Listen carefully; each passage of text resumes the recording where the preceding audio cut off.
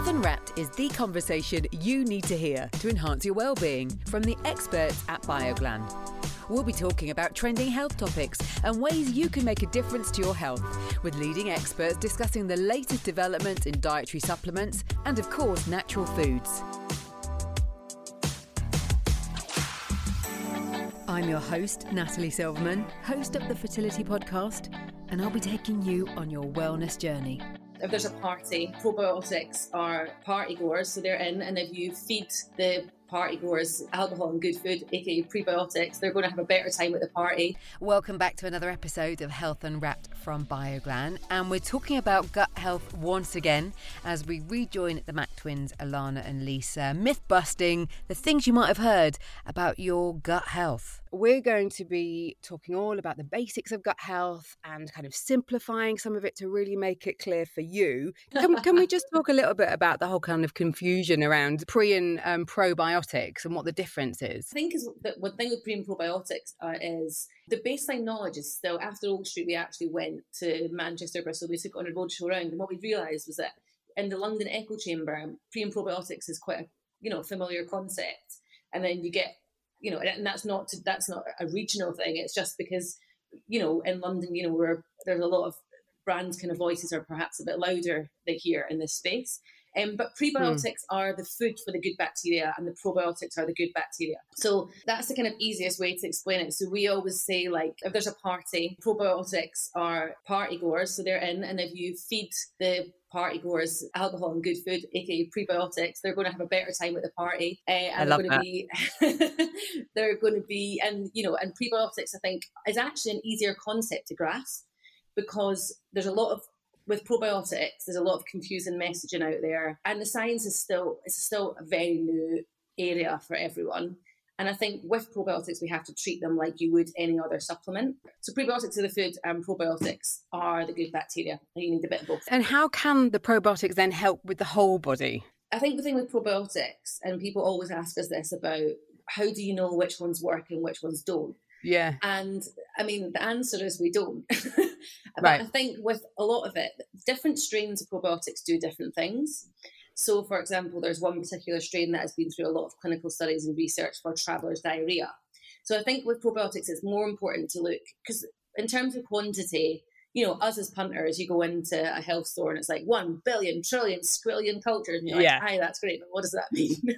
So I think if you focus on the strain, like a lot of brilliant companies, there's a lot of amazing companies out there, BioGlan is one of them. They've been through a lot of clinical trials products, but they're not allowed to say that on pack or in marketing. So if you focus on the strain, it helps to clear away the kind of marketing side of it and all that. So if you go into PubMed, which we thought was a guide to London pubs, unfortunately not, and type in the different strains of bacteria, you'll see which clinical trials the strains have been through, rather than lots of different strains in one product, which I think is an easier way to kind of navigate it. I think with probiotics, you have to ask yourself why you're taking it in order to find the correct product, because the different strains do different things. Yeah, totally. The most confusing thing is why and when to have them. I think there's a lot of confusing messaging about now. Do you have it in liquid? Do you have it in tablet? Essentially, because it's so personalised, we can't say that this is one strain or thing that anyone could use. So that's what we always say, like, just do your research. And I think a lot of people think, you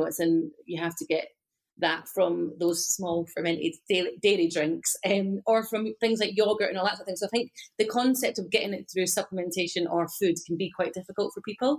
But yeah, again, like, we've got lots of information on the site about the kind of hierarchy of evidence and what different clinical trials mean, like if they've been done on mice, or if it's a randomized control trial, and what that means. I think once you get your head around that, you start to see which products have been through which trials and what that means. When it comes to buying and supplements, do you guys regularly take supplements? We both take probiotics. Actually, when we were going through the research, and one of the reasons why we worked with BioGlan is we were given inulin powder as part of the research. And I think as well, like the 30 grams, as we talked about, is more fibres, hard to hit. And I think a lot of people will say, but you should be getting it through food. And that's true, that's great. But actually, if you need a little top up with the inulin powder, that is, legit as well. You need to your bacteria needs food too. So yeah, if we're struggling to get our fibre and if we're on the move or whatever, then we'll do that. So how would you advise that you take it? So we used to always just put it in water and chuck it back. And it's nice and sweet. It's not that that's because it tastes bad. But in smoothies is quite good as well, because or juices, because it gives everything a nice little extra bit of sweetness, as well as feeding your good bacteria. It's a treat for all. Do you say kind of, it's a vitamin D? Vitamin D, in lockdown we had vitamin D, but that's it really. We should try, our first port of call should be trying to get everything through food. But I think the good thing about Bioglan as well is that actually they're so great at saying the message of, each product, you have to figure out why you're taking it, and if you've got a good reason for that, and that's why it's good. That's why we have to talk about the science behind them, so that it's not just a lot of jargon. People know what the reasoning behind it. Yeah, it needs to be an informed choice rather than you just buying and then rattling because of all the things that you're taking without any awareness. Exactly. You can then overdo it. One thing that we've definitely started hearing much more about is like fermented food, and we're seeing more tubs of sauerkraut and kimchi and that type of thing when we're out, in our whole food shops. Why is it so good for our gut?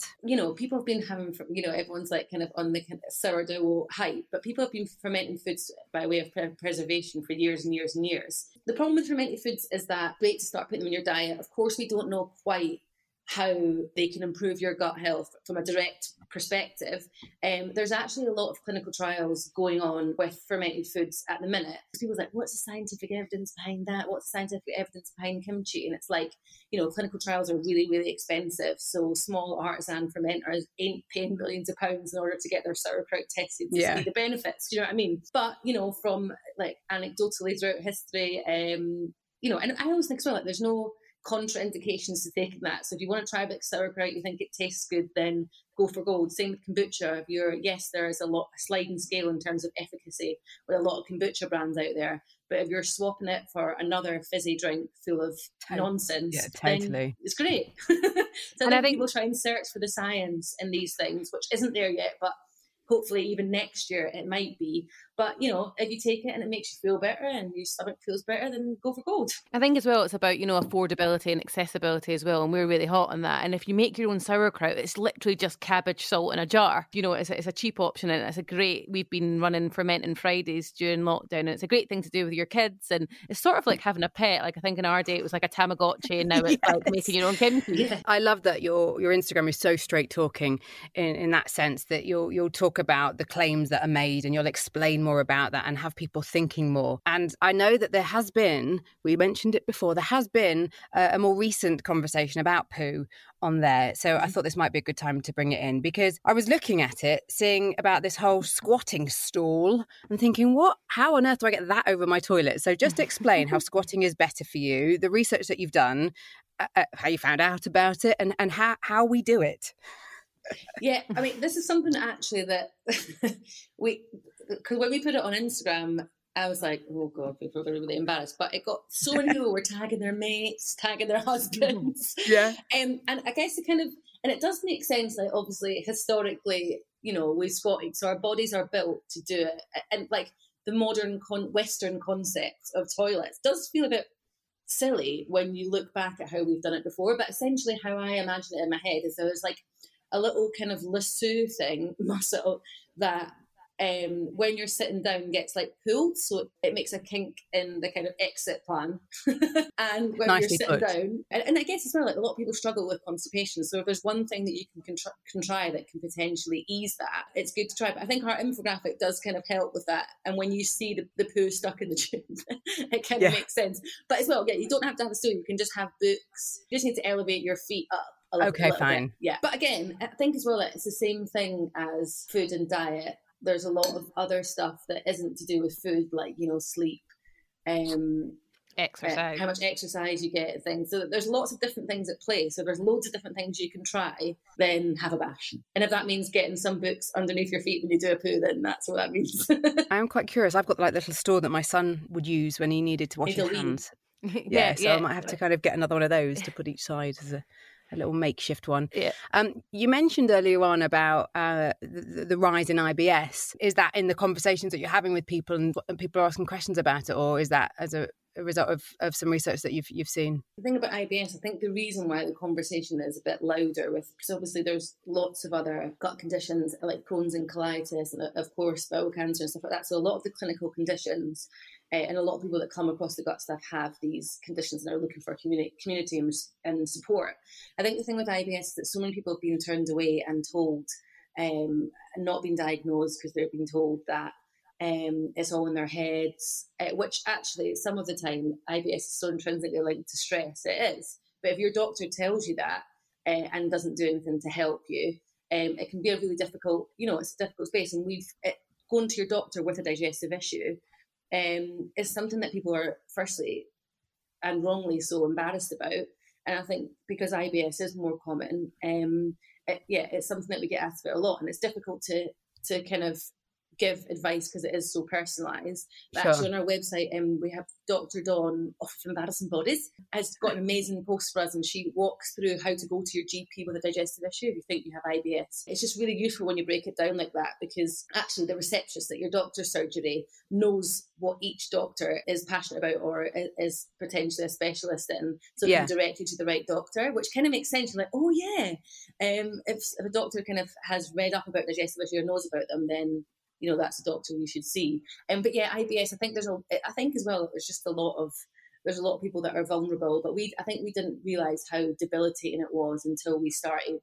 We actually used to do IBS specific supper clubs, and we kind of didn't realise how debilitating it was until we started to meet people that had it, and people were like, I haven't left the house in 2 years, or it's People it's just struggle stuff. on, which is the sad thing when you hear that people have just been putting up with this stuff. Yeah, exactly. 1 in 5 people take time off work due to digestive issues. If that was anything else, then HR departments would be throwing money at the problem. It's a tricky one, isn't it? And Yeah. I think the fact that there is such awareness from especially the work that you're doing, and people can feel that bit more empowered and more confident. You talked as well about how intrinsically our body is linked, how stress can have an impact, how things like exercise can help.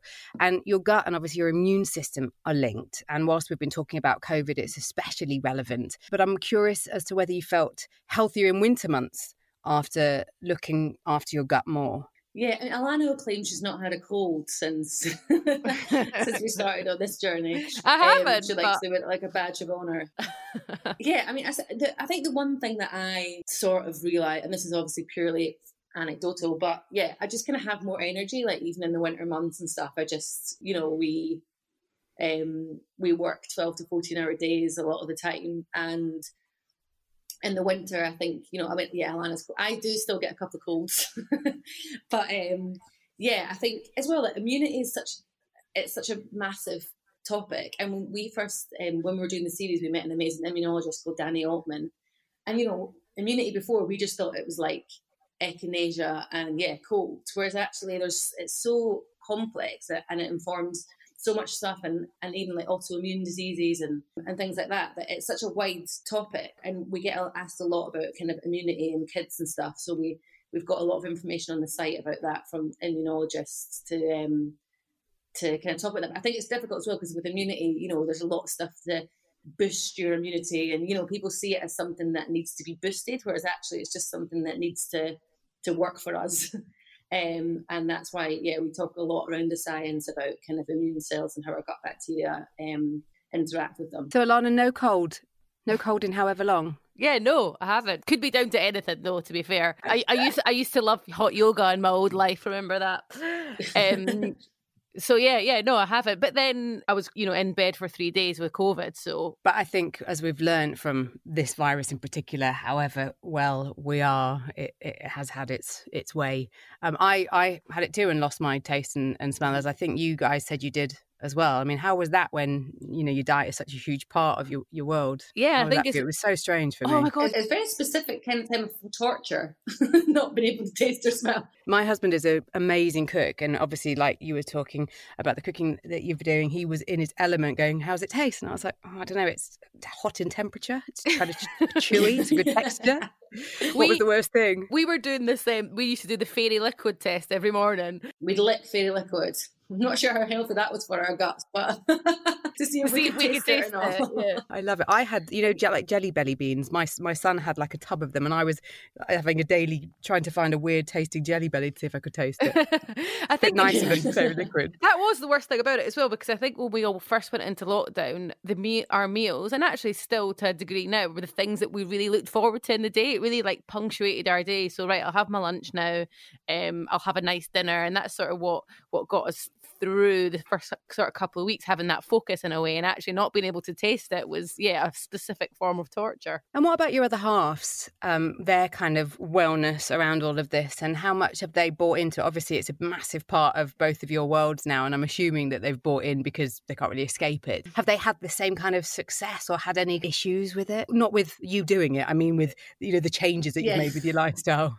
Luke the other day was like, this is far too much fibre, Alana, you're taking the mick now, because I think we had like one of the teas that I made the other day was like a side of like chicory and something else, and then like all the lentils, and the next day he was just like, no, that was too far, you went too far this time. But he is fascinated by it as well, but he's like always mixes up the words just to annoy him. I think he's like, oh yeah, that's your polyphenols and that's your microbiome. You know, they've really seen the journey, and it was the same as us, you know, from the start they were a bit like, what are you two talking about? And now as other people starting to talk about it, they're like, oh yeah, you were actually onto something, well done. Yeah, Peter is he's a bit harder work to get involved in. Luke set in his ways.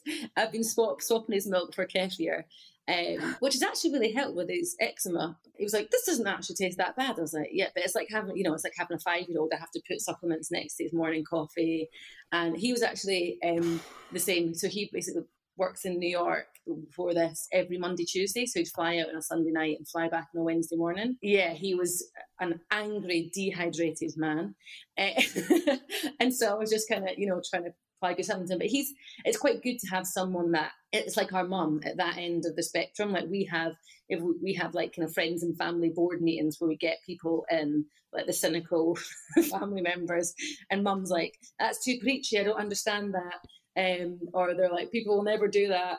So I think it's quite good to have that kind of, the end of the barometer to know whether people will get on board or not.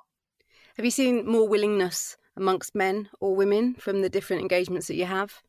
Definitely women are willing to try new things, but actually men, once they're hooked, is what I would say. It's hard. Like, I think as well, like when we first started, obviously a lot of our events were kind of female heavy. Now it's quite evenly split. Obviously on Instagram and stuff, like the kind of analytics are that it's a lot more women, but actually with men, like it takes a bit longer for them to start talking about it. But once you break the poo taboo, it is, floodgates open. Did you just say poo taboo and floodgates open in the same sentence? I did, yeah. I think that happened. What a perfect place to end the conversation. If you were going to give like one final tip for people listening in terms of, being proactive, and especially still as we are all still vulnerable with what's going on with COVID, and we want to try and, obviously we've talked about it in quite a bit of detail, look after ourselves as best we can, but it is overwhelming. Obviously we'll put all the details to how people can find, and connect with you guys. What's a good tip or place for someone to start? I think, just educating yourself around it first, because that helps with absolutely everything else. If you know what you're talking about, you can make informed decisions. And I think it's really exciting that there are brands like Bioglan that are not just interested in solely shifting products, that want to educate people and make sure that people have that piece. And that's why things like this podcast are so fantastic, because that's what needs to happen first, to make sure there's like a level playing field that everyone kind of knows. The first ever series that we did when we interviewed the scientists, you can actually watch. It's 2-minute videos, but you can watch it from kind of start to end on YouTube if you've got a rainy day. And that's from scientists, everyone from, the head of Parkinson's research to immunologists, talking about the microbiome and how it affects their kind of area of science and specialism. So yeah, that's what I would say, is just kind of educate yourself across all of that and empower yourself with the facts. Yeah, totally. Yeah, I think as well, just understanding that it is so personalised. If Lisa and I can't, as identical twins, have the same lifestyle or diet or be given the same advice, then no one can. And it's about, coming out of the mindset of, what works for me should work for my best friend and my sister and my cousin, and really tuning in and finding out what works for you. Brilliant. And would you say that having access to all the tests as twins has been it's been life-changing? Yeah, definitely. I mean, if you told me 10 years ago I had a gut health business, I would have laughed in your face. Who would have went, what? What's that? Whilst you're lugging your vinyl from place to place. Yeah, exactly. Yeah. Well, Alana and Lisa, thank you so much for your time. It's been really, really interesting. And I love that you just explain it as it is. It's not no frills because there's a lot of really useful information there, but you make it so easy to kind of get your head around. So thank you for that. Oh, thank you. Thank you for having us. Be sure to subscribe via your favourite podcast app to stay up to date on BioGland's commitment to your wellness. You can also listen back to Series 1 of Health and Wrapped, and we'd love you to leave us a review. To find out more about our products, follow us on Instagram at BioGland Supplements, on Facebook at BioGland UK, or visit biogland.co.uk. Be sure to subscribe via your favourite podcast app to stay up to date on BioGland's commitment to your wellness. You can also listen back to Series 1 of Health and Wrapped, and we'd love you to leave us a review. To find out more about our products, follow us on Instagram at BioGland Supplements, on Facebook at BioGland UK, or visit biogland.co.uk.